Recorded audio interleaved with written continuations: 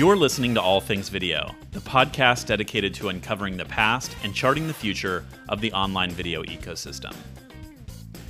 You're listening to All Things Video. I'm your host, James Creech, and today's guest is Jasper Donat, co-founder and CEO of Branded. Jasper, welcome to the show. Hey, James. It's a pleasure to be here, and greetings from a rather wet and rainy Singapore. Sounds like normal Singaporean weather then, huh? Well, it's also, I'm English, so I have to get the weather into the first sentence of any conversation. But yeah, no, it's pretty normal. It'll be sunny in an hour. Exactly. Very good. Well, you're in Singapore. I'm in LA. This is the first time we're doing a video version of All Things Video. So it only took me, 5 years to live up to the name and finally embrace the video format, but really excited we get to do this. I'm honored to be your crash test dummy. There we go. So you mentioned you're a Brit, by background. So tell me the story. Where are you from originally? How did you make your way to APAC? Born in London, North London. Left school quite early to go out and start working. I was selling houses originally, probably the best job ever. And then left to go backpacking. I'm still on my year out from school. Came home, my mother had arranged me, without me knowing, to meet someone in the advertising industry. Met them on the Friday. I was working for them by the Monday, having promised never to work again. Got into the broadcast industry, was working for a network called Eurosport for a few years, which was a lot of fun in the early 90s, just at the start of satellite television and kind of launching channels and stuff. And then Rupert Murdoch bought Star TV in Asia, and my boss went out to work for Star. I got the call saying, "Do you want to come and live in Hong Kong? Work and live in Hong Kong?" I said, "No, I'm 25. I own the world." But I went out for an interview for a weekend and thought, "Hey, I'm 25. I have zero responsibilities other than a mortgage payment. Let's do it." So I promised my mom I was going to go for 2 years. This was in 1995. I still promise her I'm here for 2 years. Just a little bit longer, Mom. Just over 26 years later, I think. And, wow. And yeah, so we were working for Star in a really interesting time for the satellite TV industry. Originally for Star Sports, which is now Fox Sports. They merged with ESPN. We came down to Singapore in 97. And then there was a wonderful music channel called Channel V, which was like MTV for Asia. Which had launched they had also launched. And so I went back to Hong Kong to help run that. I ran all the sales, marketing, business development. And we were launching music channels. It was, I would say, like working for MTV in 1984 when it was launching. We were launching music channels around Asia and just having the most fun imaginable and getting paid for it. But, working awesome. in places like India, China, the Philippines, Australia, Vietnam, Malaysia. It was a lot of work, but it was so much fun. And that carried on till 2001, I guess. And then I left, and with my partner at the time, Michael Denmark, we set up a company called Branded. We had very little idea what we were doing other than we had amazing networks. We had the ability to open doors for people in this part of the world. And 19 years later, we're still doing that. We're still very much connecting people. So it's been a long transformation, but it's been a lot of fun. Very good. Well, I want to dig into a few pieces there. Starting off with, what was it like being in your mid-20s in Hong Kong in the 90s, right? What was it like as an expatriate for the first time? Someone far cleverer than me said it's like being at university with money. You literally have no responsibilities other than your rent and your tax. You're not living with your parents. So we used to say it's so much fun because you could eat chocolate for breakfast. But you work hard and play hard, and you make friends. I've always said that the friends you make as an expat are better than the friends you make at home because they're your family. And everyone looks after each other. It's just that little bit more. And so, yeah, friends for life, experiences that just go on for life. Just a wonderful, wonderful time. You're 25 years old and you're living in a foreign country where the bars stay open all night, and yeah, you can eat chocolate for breakfast. So, probably that's the name of my memoirs. But yeah, And Hong Kong is pretty cosmopolitan, right? So a lot of expats, a lot of obviously English speakers is probably an easy introduction to working in the region. But I'm sure there were still a lot of cultural differences, a lot of nuances about coming from the UK and landing in such a new place. Yeah, I mean it was pre handover, so there was the British connection. But they used to say that China was Asia, Hong Kong was Asia light, and Singapore at the time was Asia super light. And that was pretty close to the truth. But it was a very, very soft landing, very easy landing into the Asia Pacific markets. But also learning how different everywhere in Asia is, every single country, every single culture, every single language, the nuances within each country as well, and the different languages and cultures and stuff. And so yeah, Hong Kong was a fairly soft landing. I mean, I said this to someone yesterday, actually. My one regret in life right now is, as a 25-year-old, I didn't learn Chinese. I didn't, whether it was Mandarin or Cantonese, I didn't learn it. Now, you didn't have to in Hong Kong because most people did speak English and business language was in English. And I think if I was in Beijing or Shanghai, you have to learn Mandarin. You have to immerse yourself in the culture. And so, I had a very interesting conversation with my daughter recently. She speaks fluent Mandarin because she's learned it since she was 2 years old in Hong Kong. Amazing. And she realized that her mother and I don't speak Chinese. And she's like, so why don't you speak Chinese? You make me do my Chinese homework. Why don't you speak Chinese? And the answer is because we were too lazy to learn. Yeah. Is the reality, right? We didn't have to, but we didn't. And so I do have this one regret that I wish I had learned Chinese. And so if I was 25 and had to do it all again, I would seriously consider going to Beijing or Shanghai just for that very reason. Because I mean, Chinese is becoming the lingua franca around the world. It's it's second most spoken language. But yeah, but at the time you didn't think need to. I think you can get home in a taxi. You can order a beer, and that's kind of what you needed. But yeah, I wish I'd learned more.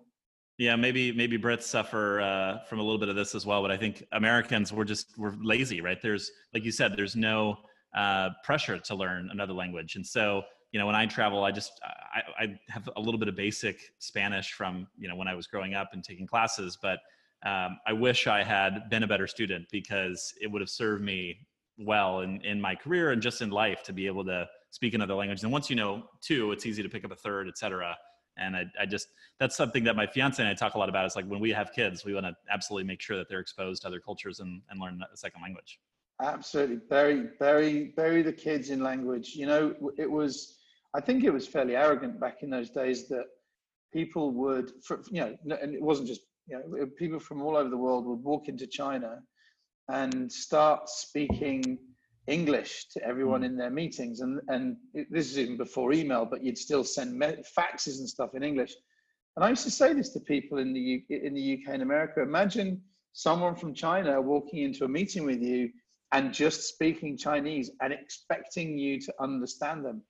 Yeah. I think that was really arrogant that we expected this kind of level of English and stuff. And so, even though Hong Kong at the time was the gateway into China, it's like I said, I wish I'd learned Chinese. Now Hong Kong is now, it's going through its own issues, but it's the gateway from China, and you look at what's happening in Shenzhen. You've got Tencent, you've got Alibaba, you've got Huawei, you've got these massive Chinese companies literally on Hong Kong's border. Yeah. So if you don't speak Chinese now, you've got very little reason to be there. There are a few industries left, but really you need to be able to speak Mandarin in Hong Kong. I don't want to get too far afield, but while we're on the subject, what does the future of Hong Kong look like as China asserts, more pressure and obviously an intention of bringing it under a single system again? What does that mean for the future of business? And all of this is happening at a time when we've got this digital Cold War heating up between China and the US. blocking TikTok after years of China blocking Western apps because they wouldn't abide by censorship and other government policies. What does the future hold given all of these various forces at play?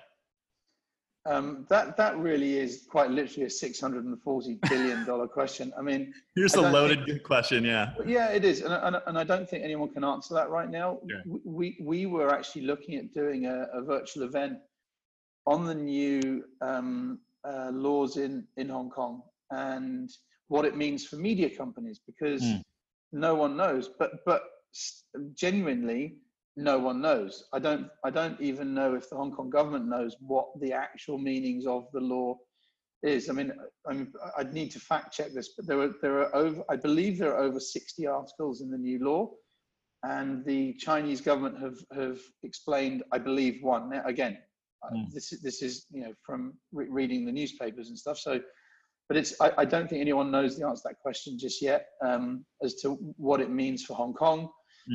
What it means for the rest of the world. I have co-located now between Hong Kong and Singapore. I still have a home in Hong Kong. My daughter was born in Hong Kong. Okay. I pray for its future. It's a magical place. There's nowhere like it in the world. It has gone through a lot of problems of late, but Hong Kong really matters, and I do hope it does have a habit of bouncing back as an extremely resilient population.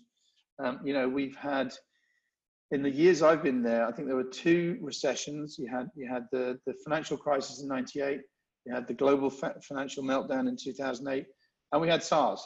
So 3 extreme situations, and in all cases bounced back. Now, this one's pretty bad, and you've got the protests and COVID now. So, but I hope Hong Kong's resilience shines through. Yeah. And if nothing else, my first reaction was it's a big boon for Singapore, right? Much like Brexit has been such an opportunity for Amsterdam and various cities, particularly in Germany.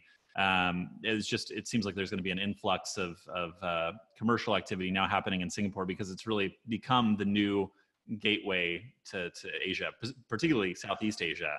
They've done a really good job of positioning themselves as being very Western friendly, business friendly type of environment. Yeah, but this has got nothing to do with the COVID situation. It's got nothing to do with the protests, the political situation. Singapore, many years ago, decided that they wanted to be the media hub, the entertainment hub for Southeast Asia. I would say probably in the early noughties, they made this decision and delivered on it. They attracted, like I said, we moved down here in 1997 for a bit because ESPN Star Sports was here. Viacom moved here. Disney were here. Fox moving here. So then Google set up its headquarters, its Asian headquarters here, or Southeast Asian headquarters. Facebook, Twitter, they're all here. And they have very small representative offices in Hong Kong, which are more ad sales based, more product focused, and then local offices around the region. So the government in Singapore, the EDB, the Economic Development Board, did a very good job to persuade people to come down here. So that had happened already. I think the political situation in Hong Kong may have escalated that somewhat, but it's really, I mean, like I said, Hong Kong being the springboard into China and then now the gateway out. Hong Kong was I think suffering a little bit of a confidence crisis and not confidence, sorry, identity crisis. What did it stand for? It says that it's Asia's world city. So there's a question mark as to how can Hong Kong maintain that claim pre-political situation, pre-COVID. So when it comes back, is it genuinely Asia's world city, or has Singapore stolen that mantle? And it's a very good question. For the media and entertainment business, Singapore is de facto the Southeast Asian hub. They are becoming the Asia Pacific hub. And recently they said they want to become a global hub. And the government in Singapore, when they say something, they tend to do it. Oh yeah. And they tend to do it quite successfully. So it's interesting to see. It's an interesting time interesting time to be in Singapore, interesting time to be in Hong Kong. Interesting time for everyone. Very good. Well, kind of returning to your origin story, you started your career kind of in ad sales and kind of, getting a rapid fire introduction to media and entertainment. And, I was curious, just as an interesting aside, perhaps, what was maybe the worst job that you ever had? Was there anything that was either challenging or a tough situation, or just any funny stories along the way? Good question. Okay, so something that doesn't appear on my LinkedIn profile. I have to remember this question as something to use in the future. What have you got on your LinkedIn profile? No. When I left school, just into my 17th birthday, November 1984. These were the days that you could get the Evening Standard newspaper in London, and there was, 3/4 of it was classified job ads, and you could be an office assistant, you could be a sales assistant, you could be there were just jobs everywhere. And I got my first job. Forgotten this. My first job was standing on street corners in London, selling insurance policies to women. Life insurance to women. I can't remember the name of the company. I'd have to search my memory bank. By the way, when you turn 50, you tend to forget things like that. That's right. But it was selling insurance, and it was terrible. But I seemed to be really good at it. What we were doing was we had to go up to women and say, hey, do you want to have a successful future? And then take their details, and then someone would phone them and try and flog them a thing. So we were just hanging out, not chatting up women, but stopping women on street corners and talking to them and having fun. And I remember being on Not so sure you could get away with that today, but yeah.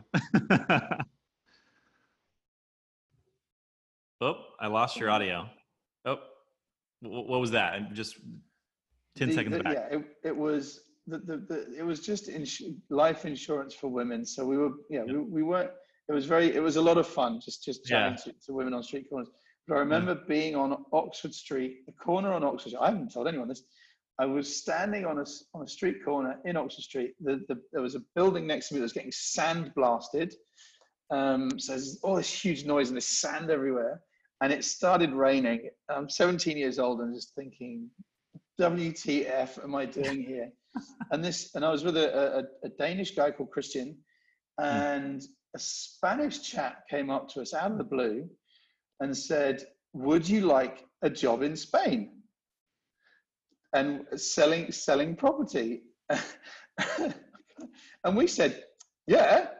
And literally, with no joke, the next day, Christian and I were at Gatwick Airport to meet this little Spanish guy again. And I remember saying to my mum, I need a suit. I'm going to Spain to work. And she said, where in Spain? And I said, I don't know. And so we went out and we bought a suit in Muswell Hill.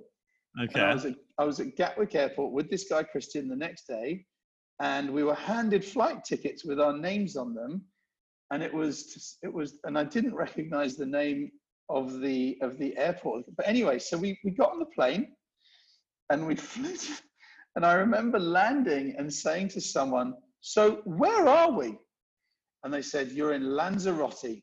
And Lanzarote is one of the islands of Spain, and very famous for British tourists and party animals going to Lanzarote. In the 80s, it was Lanzarote. And we sold timeshare, and literally standing on street corners, stopping British tourists and saying, would you like to buy a timeshare for a week in Lanzarote? And it was terrible. It was so much fun. It was so much, because again, 17 years old in Spain with friends, they gave us an apartment, didn't really get paid. We made more money. Wow, this really is memory lane. And we got recruited to do a Fanta ad, and we got paid more money to lie on the beach whilst they were shooting this Fanta than we did selling timeshare. And I remember, my girlfriend at the time was in London, and I missed her, and it wasn't working out. So I wanted to fly home, And Yeah. this was way before anything like 9/11 or something like that. So, early 80s, mid 80s. And I remember flying home to London on a colleague who was a woman, on her ticket, in her Wow. name. I Sure. flew back to London as her. Uh-huh. And so I think I was about a month in Lanzarote trying to sell timeshare and Yeah. just having the time of my life. But I missed Wow. home, so I came home, Your and poor that's mother. what got me selling houses in Highgate. Okay. So you had a little real estate experience from your stint in Spain. I did, and I love a it. suit, Yeah. There you go. You went no questions asked. Tomorrow, sure. Let's head to Gatwick. I like because it. you can, or Yeah. because you could, I'd say. Yeah. Very good. So, and then you mentioned, you spend all this time in the media and entertainment business. You were working across Asia, throughout the region, and then you team up with this business partner. How did you meet your business partner? I think you said his name is Michael. Yeah. So Yeah.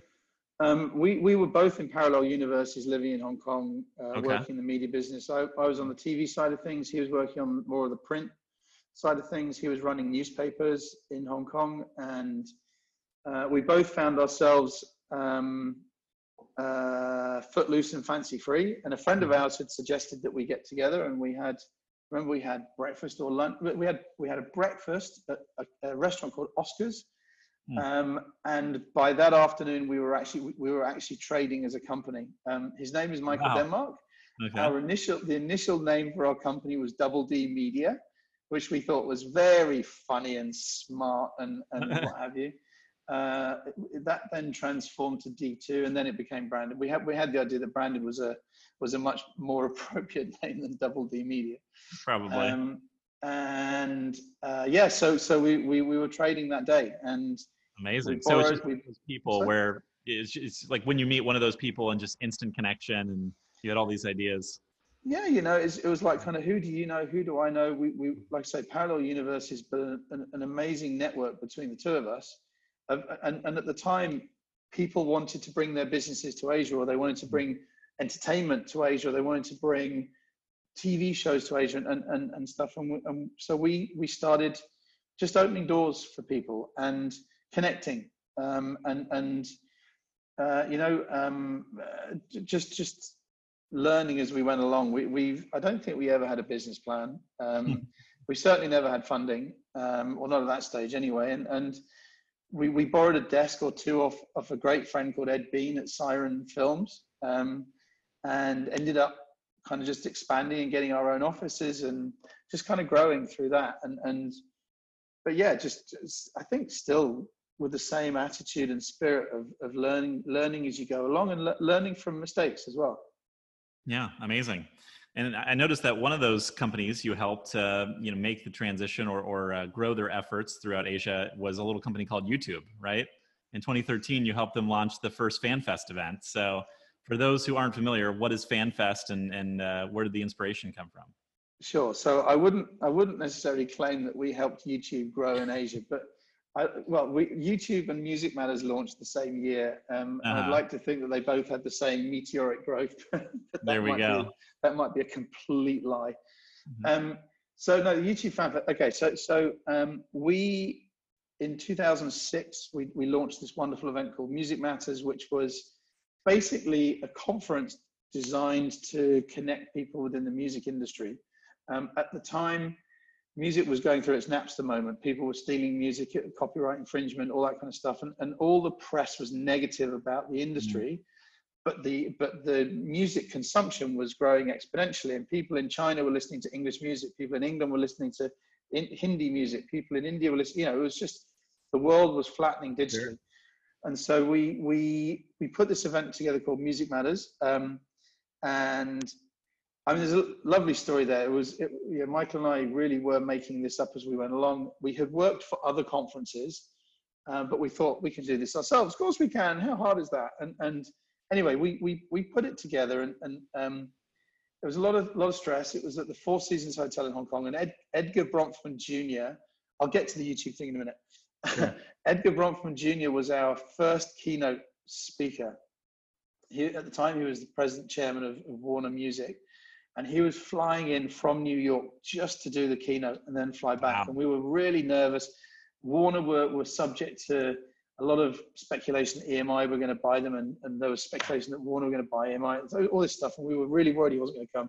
And it was our first event that we were doing ourselves, and he showed up at the Four Seasons, and so in the car from the airport. So Michael and I thought it would be appropriate that we went and met him from his car and took him up in the lift to his suite and stuff. And we had the headphones in and all this kind of stuff, and so we met him, or Mr. Bronfman. He said, "Thank you so much for coming to the event," up to his suite. And anyway, we did the event, very successful. It's now celebrating. We're into our 15th year this year. We can talk about it later.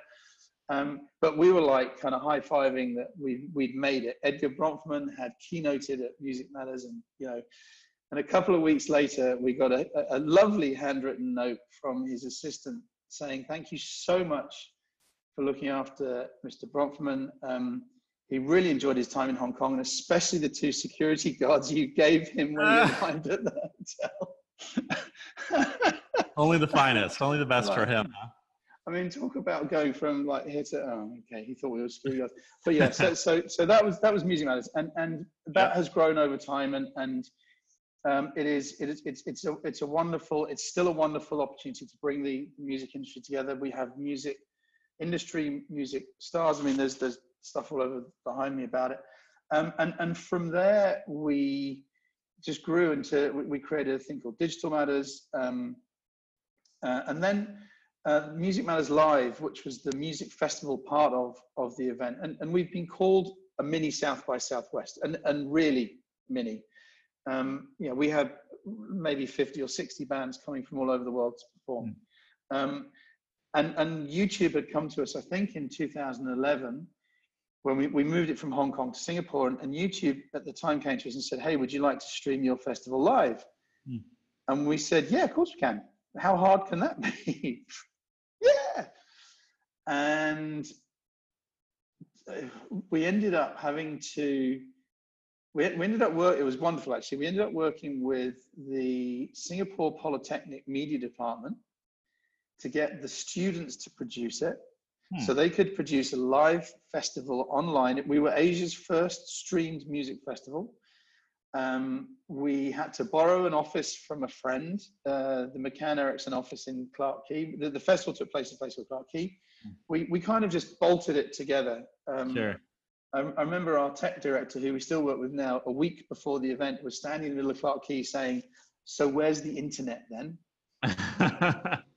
And we had to find an internet provider to deliver a cable, and all that kind of stuff. Anyway, so we did it, and it was wonderful, and we learned a lot, and we worked with students. It was just, just a great experience. Yeah. And then a year later, a friend of mine at YouTube called Ben Grubbs, who's well known now, he and I were sitting down in Hong Kong having lunch, and he said, "Could we do Music Matters Live for YouTubers, for influencers?" And I was like, "Yeah, of course we can. What are they?"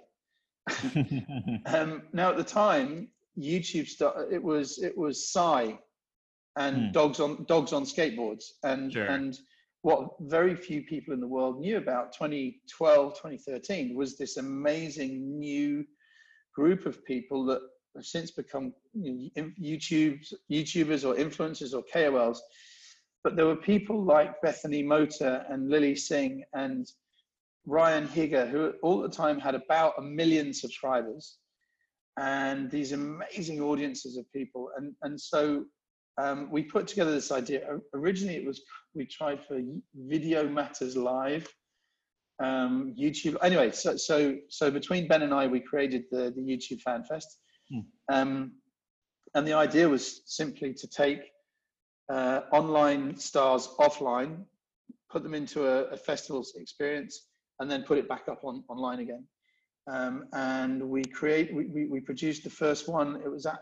It was at Music Matters in 2013. It was at the Ritz-Carlton. So we did it in a ballroom. And then it just grew, and we were very lucky to, I think, be at the right place at the right time. It was a great partnership with YouTube. It became very, very big.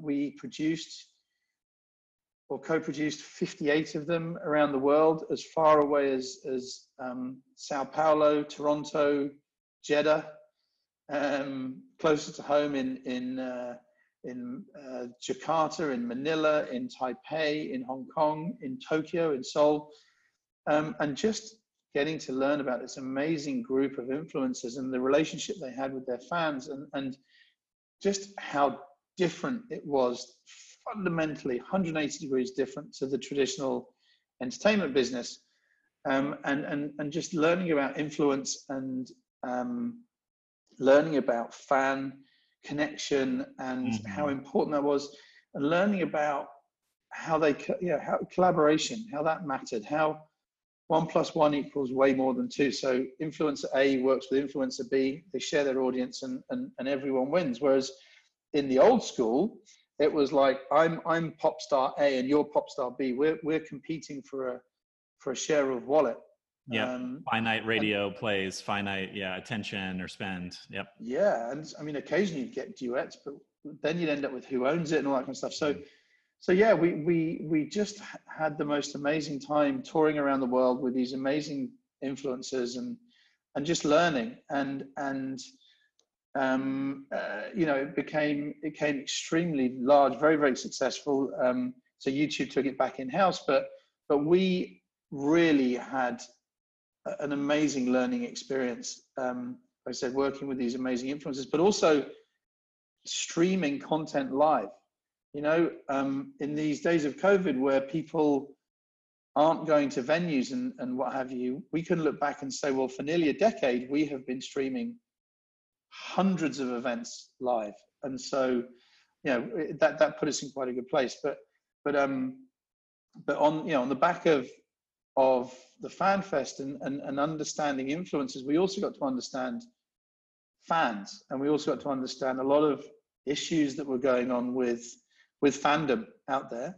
The majority of YouTube fans at the time, and for the stars that we were working with, the majority of the fans were teenage girls. And so we got a really interesting insight into the psyche and makeup and some of the issues that were going on in social media and for teenage girls and what have you. And also, as a father of a daughter, we got to really understand a lot about going very deep into the lives of and the psychology of being a teenage girl. It's really, really hard. And with social media overlaid on top of that, it became a fascinating insight for us in terms of can we create an experience, content and events with a purpose, and that can really help this amazing group of people. And so we created a wonderful event called It's a Girl Thing. And this was taking social stars, not just YouTubers, social stars, female social stars, and putting them on stage. And kind of in like a TED for Teens format, we would have them perform, we would have them have fun, and then do a chat show and talk about their lives. And the audiences were predominantly teenage girls. And when you see these influencers talk about their lives and how they've got to where they are today, they start off, hey, I'm here in whichever country, I have this many million followers, I'm a successful influencer. And then they talk about how they got to where they are. And it was extremely emotional. It was for everyone, not just the audience. I mean, for the production team as well. Really? Because Wow. we saw these women, amazing women on stage, opening up their hearts and telling their story about how they got to where they are. And you had stories of bullying and racism and body shaming and anxiety and what have you. And what you saw in the audience was this transformation where you'd have 5,000 girls in the audience kind of all of a sudden going, you mean I'm like you? You mean I can be like you? I can succeed like you? We were getting feedback on these events on social media but feedback from attendees is saying things like, there was a wonderful comment that said, "Thank you for making me realize I'm normal." And, you know, and just kind of inspirational and very empowering. So, you know, we've continued that kind of, that frame of working with influencers, yeah, so it's been a very interesting transformation for us in this whole kind of online space. Yeah, how incredibly powerful, right? To be able to share those stories, connect people, you know, IRL as much as, you know, when you're streaming these events, but to connect those dots, right? Make these young women understand that their role models also experience the same types of challenges that they're going through, and that it's okay to talk about it, and it's, you know, you'll overcome it. But just hearing the stories sometimes is the first step towards, you know, oh, she was successful and I can follow that path. Yeah, and for everything that Branded does, or we try and always have a purpose. There's always, you know, we do all these matters events, and, you know, music matters, sports matters, digital matters, gaming matters. And if you have the word matters, if you have the name matters in your title, you've got to walk the walk and you've got to talk the talk. And so we do things for, you know, for example, I mentioned Music Matters. With all these bands that perform, we're not just asking them to turn up and perform and disappear. We do an academy. We do a Music Matters Academy, and they get to attend for free, and they get to meet some of the best names in the music business, who give them, you know, information and mentorship and learnings that you would never find anywhere about how to succeed in the music business. And even more important in the days of COVID. And I mean, we used to call it the Music Matters Academy because you can't Google this shit. But then, you know, when we started streaming it live on YouTube, someone had suggested that we stop using that phrase. But it's, you know, if you've got someone like Leor Cohen, who runs, you know, the head of YouTube Music, or Steve Lillywhite, who produced, I think, 8 YouTube albums, or Bob Ezrin, who produced The Wall, and countless other leading people in the music industry talking about their stories, how they made it, and then their insights into how to succeed. Artist managers, Johnny Wright. You know, I'm going to forget everyone who's been at Music Matters now, but you know, real opportunities. So we always try and have a purpose. It's really important, and I think more important today than ever before. Yeah. One of the threads I've noticed throughout your history is, you know, figuring it out as you go along, whether that's programming the first conference to, you know, launching this as the partner over a lunch meeting. So, you know, have you just always been entrepreneurial by nature? Have you always considered yourself an entrepreneur? No, because I've never looked up what the true meaning of an entrepreneur is. You know, figuring it out as we go along. Could that be seen as making it up as we go along? Look, I think what I love doing more than anything is connecting people, whether it's face to face or whether it's in a virtual hangout like this, or that's in my DNA. That's Branded's DNA. Yeah. What we then like doing is coming up with ideas that we think will work, and going out and selling them, and trying to work with partners like the FanFest, or like Music Matters originally partnered with the IFPI, Sports Matters with the Singapore government, and just seeing what works, and really learning from success. But also, it was Gary Davey, who was the president of Star TV, always taught us to celebrate failure, and really learn from mistakes and share those mistakes. And I always say this to my team. It's like, you know, if you make a mistake, share it.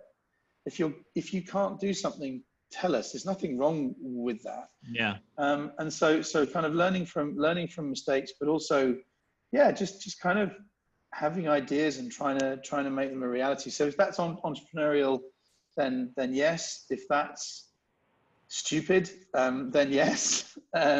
Guilty as charged. Yeah, but it's you know, we try and do things differently. We try and listen to people. We often do things that aren't for the economic reason. It's more this purpose. And I think there was a wonderful phrase the other day. The marketing director of Dole Foods, a chap called Rupen Desai, he said that you can't have purpose in your message unless it's on your P&L. And I guess we try and deliver purpose for pretty much everything we do. Yeah. So what has that meant in this time of coronavirus as you move all of your events virtual? How do you still reflect the purpose? How has programming changed? What is the future of live conferences, live events? What does it look like? So if you'd asked me that question 4 or 5 months ago, I would have said, yeah, we'll all be back it's all gonna be fine in September, no problem. Everyone's gonna be traveling again. Because we went through SARS, right? And sure. And with history repeating itself, everything was not back to normal, but semi back to normal by August, September that year. And there was money back in the market and things were almost back to normal.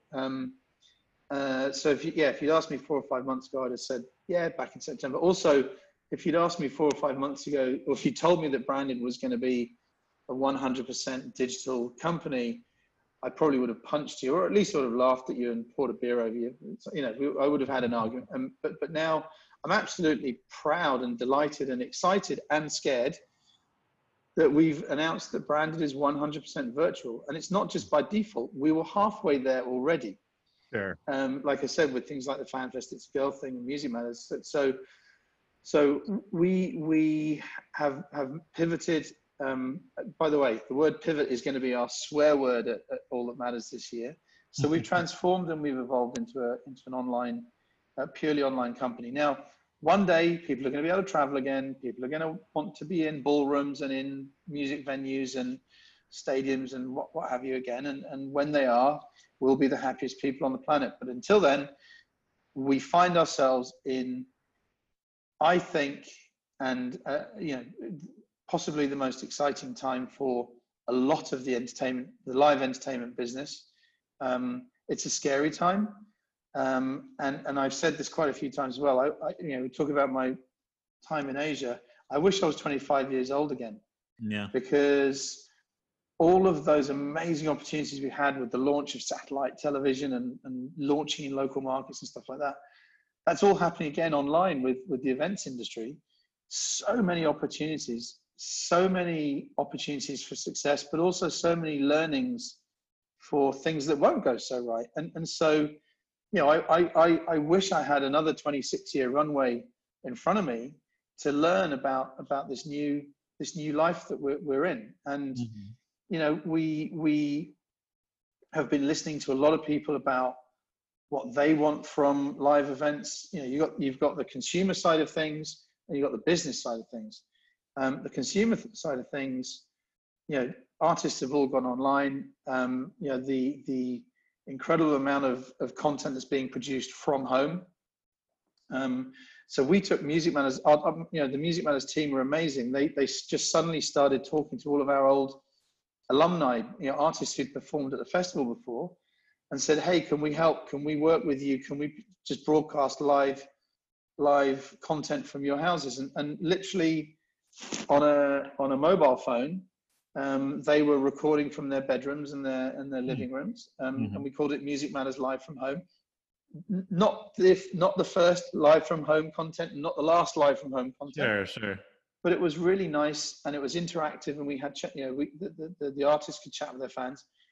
And we ended up working with the Singapore Tourism Board and YouTube and Facebook, and really upgrading the content to work with artists in collaborations. So we had Singaporean artists working with artists from around the world, and Simple Plan got involved. And we ended up producing 7 episodes of Music Matters Live from Home extremely professionally, which delivered 10 million views on YouTube and Facebook, which was remarkable. I mean, this is something that we'd never heard of, for some incredible artists, and giving them global exposure and what have you. Simple Plan were wonderful mentors to these artists as well. But creating collaborations between Singaporean and Filipino artists, Canadian and Indonesian artists, and these are collaborations that would never normally happen. Now, we talked about it in 2013 with the YouTube Fan Fest, where 1 + 1 equals way more than 2, and we've done it again now with more traditional kind of music artists. So that was really exciting, and we're gonna launch season 3 of that at some stage. But then at the same time, we're looking at our conference business, the B2B side of things, and thinking how are we going to make that work, because again, people aren't traveling, people aren't allowed in ballrooms, let alone want to be in ballrooms. And so then we kind of started thinking, how do we, we have this wonderful, so Music Matters evolved into Music Matters, Digital Matters, Gaming Matters, Sports Matters, and Marketing Matters. So 5 different events. Wow. 4 or 5 years ago, we said, so why don't we merge the streams and put them all together into one, which became a wonderful event called All That Matters. And it's one of the only opportunities for all of these industries to come together. And, looking at the sports industry and the music industry and the gaming industry and what have you, the first time we did it, I'm going off on all sorts of rabbit holes. No, this anyway, is great. The first time we did it was a little bit like organizing a school disco, because you had the sports industry in one corner and the music industry over here, and you could tell them all really, the sports industry had button-down collars, music industry had spiky hair and tattoos, the gaming industry had never seen sunlight, and they were all kind of really bashful, and they all knew each other in their own industries, but they didn't know. And it was all kind of like, who's that over there? And by the end of it, how do you foster the connections, the interplay between the groups? You just stick them in a room and make them meet each other. And the sports industry realized that the music industry were coming out of their Napster moment, and they were the canary in the coal mine, right? So the music industry was starting to make a lot of money again through streaming. Sports industry was about to go into its own Napster moment, which it's unfortunately witnessing now. But what could they learn from music, and what could they learn from gaming? And so for 4 or 5 years now, we've had all these wonderful industries coming together to really learn from each other. And at different times, different years, one industry may be ahead of the other. And obviously everyone's looking at gaming at the moment as the real kind of success story. And what can they learn from gaming? Because gaming's been online fundamentally since it started, since Pong. So All That Matters usually is a big, wonderful festival in Singapore in September. We have a couple of thousand delegates, and we have these 50 bands performing, and all of a sudden we can't do that. And we had a soul searching moment of how are we gonna do this, and then it was like, oh, I lost your audio again. How's this? Oh, now I got you back. Yeah. So we've been streaming content for nearly a decade, but how do we do this for B2B? Now, we're still learning, and we've produced 6 or 7 online sessions through the summer, and we've learned a lot. From those sessions, we've learned about how we're competing for time, right? People don't have, you need another excuse to look at your laptop. You need another excuse to look at your phone. Really? And so we've understood that perhaps online events now are competing with Netflix. They're competing with YouTube. We're competing for video time games, with everything. Video games, email, WhatsApp, Instagram. So we've had to really do a lot of soul searching and working with a wonderful advisory board I've got 36 people on my advisory board, 50% female, 40% haven't been to the event before. And we've been asking them, what do we need to do for you to pay to attend an online event? Because if we can't get people to pay, then we need to put bread on our table, right? Sure. And so we've had a real exciting learning curve of data. You do something online, you get this thing called data. Who knew about data before? You could count people walking into a ballroom, and you could kind of gauge their interest and stuff. But now I know exactly how many people tuned into one of our events. I know how many of them stayed on. We know if they drop off, when they drop off, so you can kind of gauge why. We know how many people interact. I know how many people registered. It's wonderful. We've had 3,500 live views to B2B content, 6 B2B events. That's 7 times the size of a ballroom. We've had over 600 questions. You'd never have that many questions. For 6, you might have 2 or 3 for each session. We had 850 companies, individual companies register.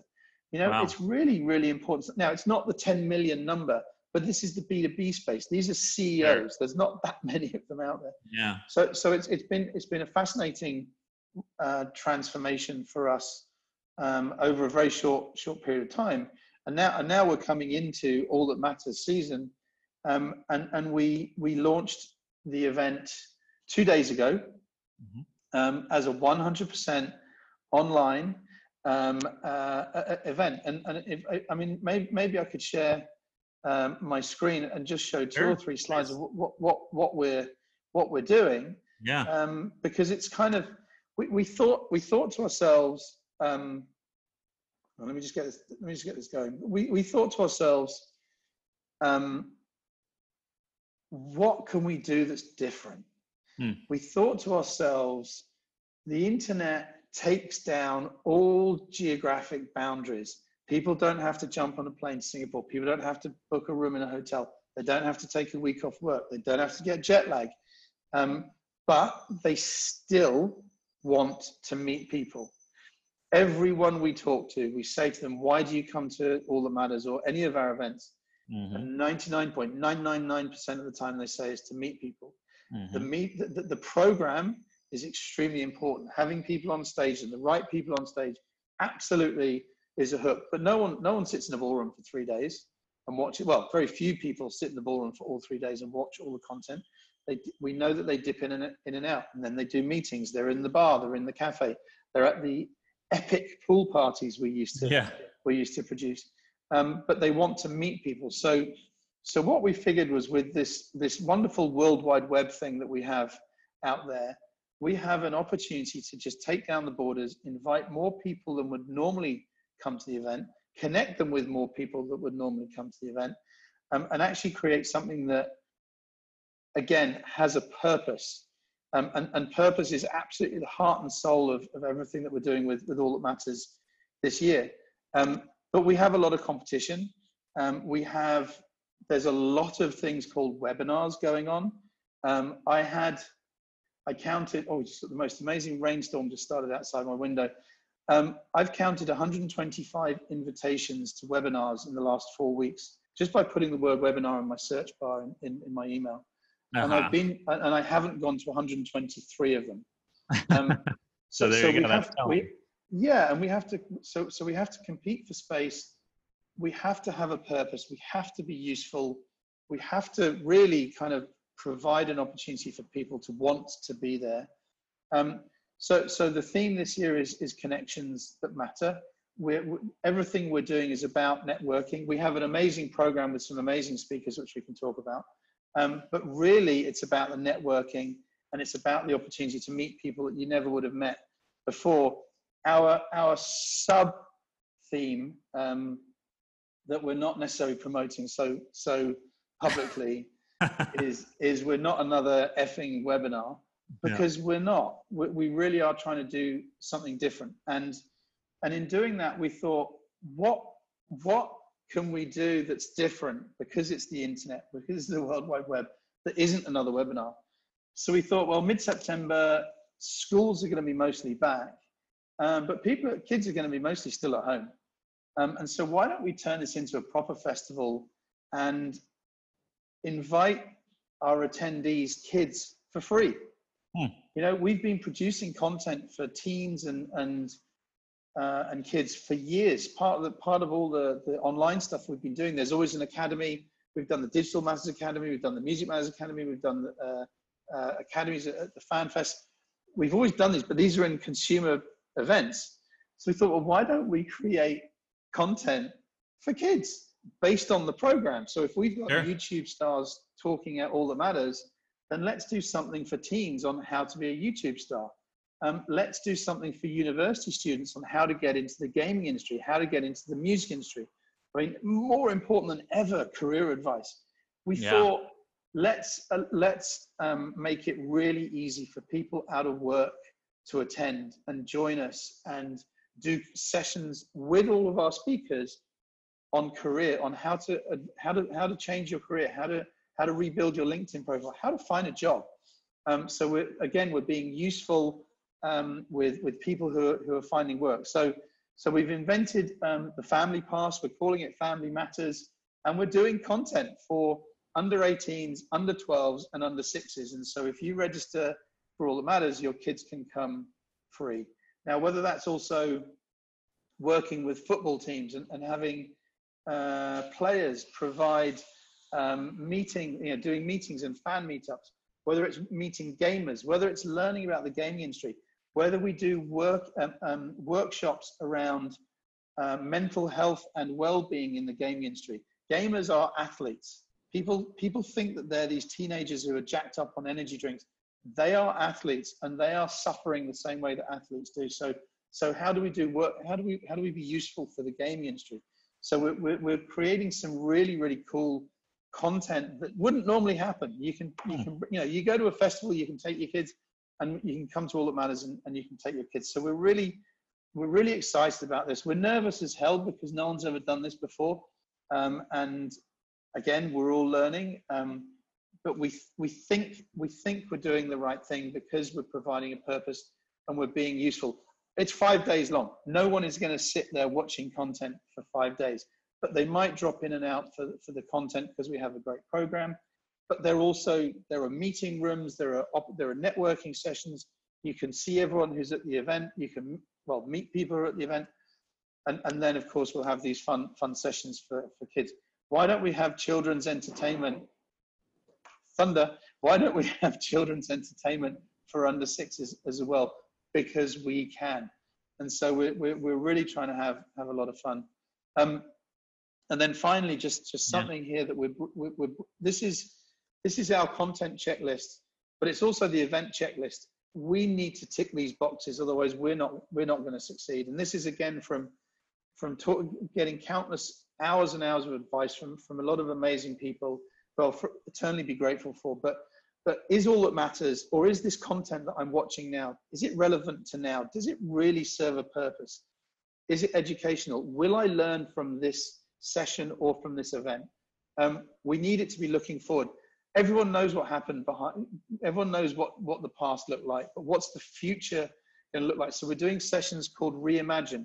Reimagine music, reimagine gaming, reimagine sport. What's it going to look like in the future? And then finally, is it functional? And really, is this session going to help me now, today?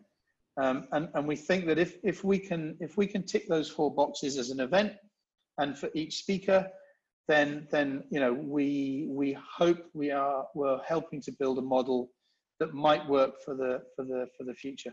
We're also sharing this with all of our friends who also do online events, who also used to do B2B events, maybe used to be called competitors, but we're creating a market. And if we don't share this information, it's going to be a slow growth. So we're working with, or sharing knowledge, sharing information, learning from our mistakes, learning from other people's mistakes. And who knows, as I say, I'm so excited about this, and I've never been so scared and nervous and honest about what might happen. So we that hope means you're doing something right. Well, I don't know. If someone said to me last year, how many people will attend All That Matters? I know that it's between 1,800 and 2,000. We know that number. If someone asked me today, how many people do we think are going to attend? If I'm honest, I don't know. I really don't know. I would like to think that we will beat that number, but we're expecting people to pay. By the way, last year it was $1,500 to attend. Now it's $99. And if you're out of work, it's $49, and there's content for you. If you're a university student, it's free up to a certain capacity. But we're engaging with universities to bring their students for career advice. And of course, as we said, kids come for free too. So that's fantastic. The accessibility to us is really, really important. I think that's, I'm not trying to do this as an ad for what we're doing. I'm trying to do it, trying to show you how we're thinking and what we're thinking in this new space of online events, and how exciting it is. But we do need to get people to pay, and that's the biggest unknown of all. Of course. Well, a lot to look forward to. So thanks for sharing the methodology and the strategy that goes into retooling, right? Pivoting, as you said. How do we take this conference that we've done for years and turn it into something virtual, but not just stick to the format and say, okay, we're just going to put this online, because that's not going to work. Let's reimagine what an online first event needs to look like and build it around the attendees so the audience will get something out of it. So that's incredible, and seems like a lot to look forward to this year with All That Matters. Yeah, I hope so. I mean, and I think the future, I hope, we ran an image once of one of our pool parties at the Ritz-Carlton, which we said we're famous for, and it just said, we'll be back.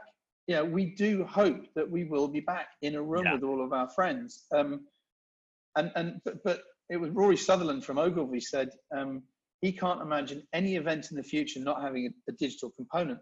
This has been a massively needed kick up the arse for all of us to get digital. And let's see what that looks like. The word hybrid is being thrown around a lot at the moment, and so we'll see. We will be reimagining the future of the events business. Fantastic. Well, we're just about out of time, but I want to finish up with some rapid fire questions just to round things out.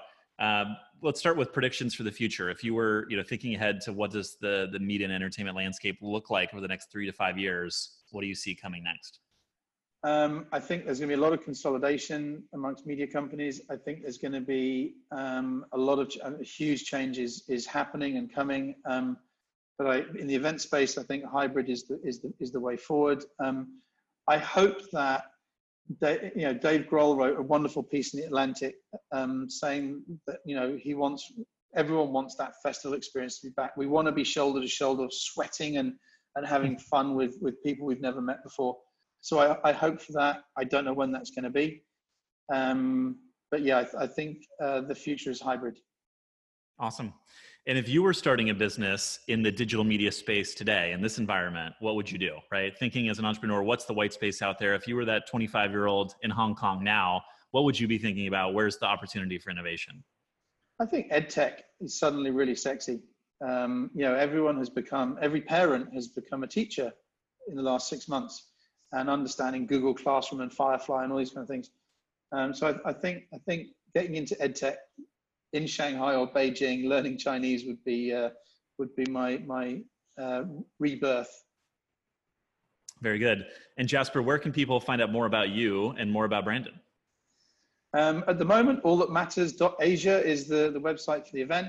Branded.live is our website, and I am at Jasper Donat on LinkedIn, Twitter, Facebook, everything.